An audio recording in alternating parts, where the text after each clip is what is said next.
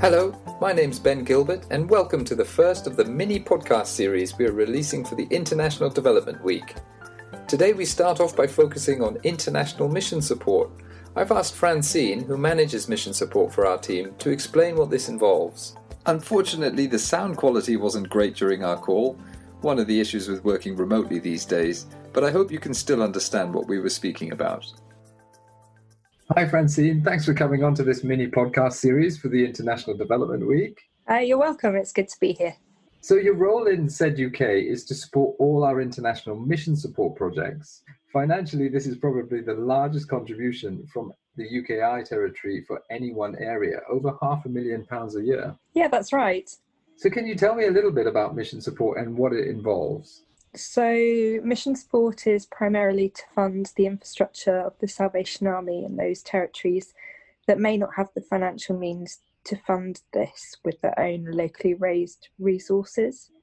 So it normally includes projects such as building maintenance, computer equipment, training for staff and officers, purchases of land and buildings and so on. They're not the most exciting of projects, but essential for the wide work of the Salvation Army to take place. And which countries or territories are we currently funding mission support projects in?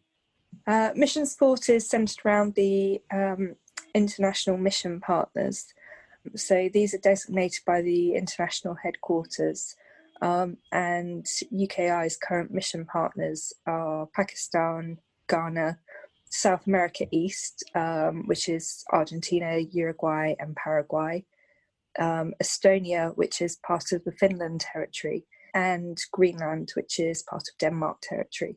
So why is it, do you think, that mission support is important for us as a territory to invest our money in and our time and resources?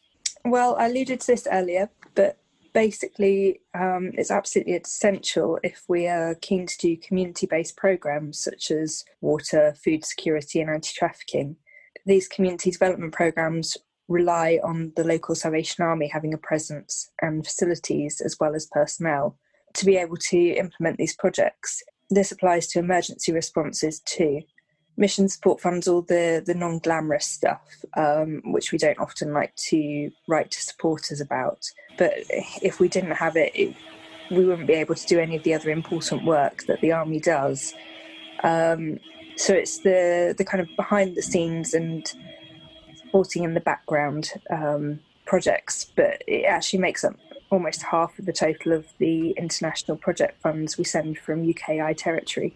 Thanks, Francine. You've given us a really great insight into mission support and how important it is.